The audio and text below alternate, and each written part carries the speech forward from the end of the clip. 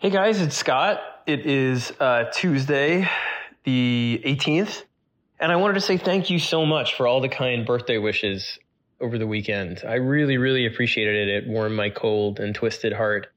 On a personal note, we did pretty much nothing, which is exactly what I was hoping to do. My parents came up and watched the kids so that I could go out to dinner with Jeannie. It's the first time we had been on a date in months and months and months, actually. I was thinking back, and the last time I could remember even putting on like a button-down shirt or anything was for the Scottober party in October, and I don't know the time before that when we went out. So that was really nice. And then the next day, we had a little party with the kids, and I got to eat my favorite Carvel cake, Cookie Puss, which was fantastic. And my 14-year-old, soon-to-be 15-year-old, got me shoes and some clothes that he tried to subtly say I needed because he thinks that I look like a bum, a big dad bum. But it was a great weekend, and I'm energized and ready for this huge week because we have a lot going on. First, we have Demons. The conclusion to our first big arc is out today, Tuesday, from Comixology. It's oversized and it's epic, and I am incredibly proud of it. It might be my favorite thing that Greg and I have ever done, this book. And it sets up the future of the series. So I hope you'll check it out. If you get that subscription to Comixology Unlimited, again, you get all the issues for the price of one. And you get access to all of our other books. It's like a library card, but it costs the price of one comic. But it's a subscription where essentially you'll get access to all of our Best Jacket books. That means Clear 1, 2, and 3, which are all out, and 4 comes out next week. Ghoul 1, 2, and 3, 4 comes out next week. Demons 1, 2, and 3, and everything we're doing in the future.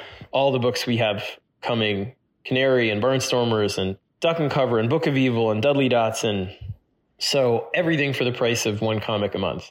So I'd strongly encourage you, if you want to get me anything for my birthday, to do that, because ultimately why it makes me so happy isn't just for our books, but because it allows you to fall back in love with comics, because it gives you access to thousands and thousands of other creators doing incredible things now and legends from the past as well.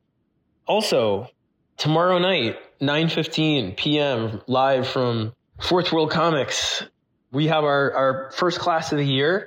It's going to be a little bit wild and woolly. I'm ready to go in there and start up again. It's villains. I've never taught this topic before, so I have a lot of thoughts, but it'll be all focused on creating compelling villains.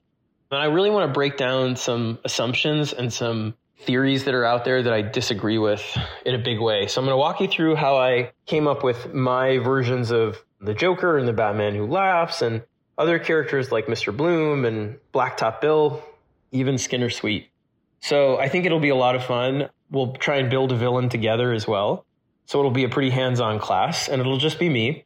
No reading in advance. So again, if you want to check it out, sign up. It's $7 a month, and you get access to all of our past classes. Right now, they're probably about 7 or 8, and all of our future classes. And you get to send a comic of your choice to me to be signed, and we'll announce how to do that very soon for no cost except shipping.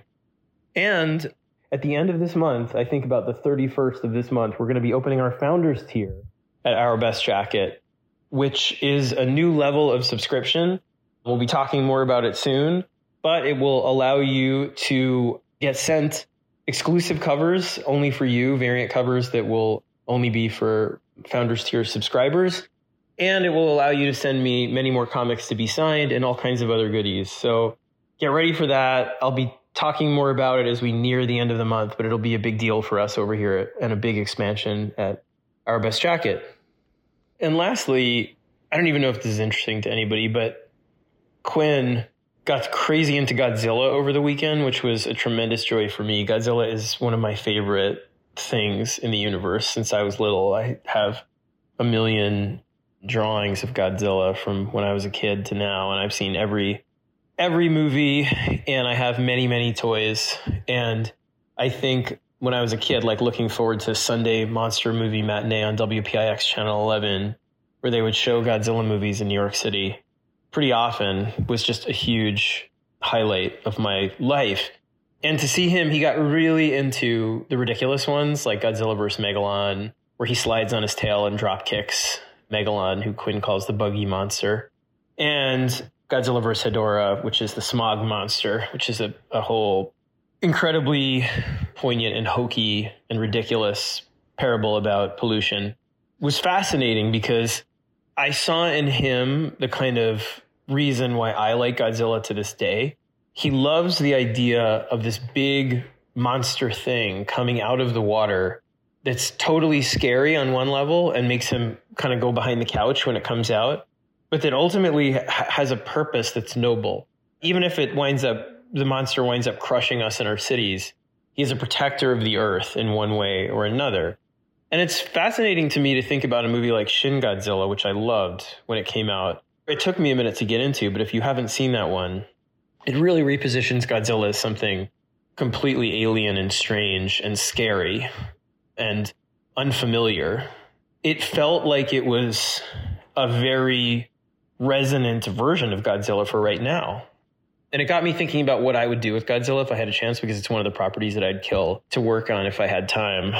But I keep thinking about it, and I would love to do something that had to do with Godzilla in the past, Godzilla all the way back in early civilization, all that kind of stuff. And also far in the future, which I know they did an animated movie of, which I keep trying to watch.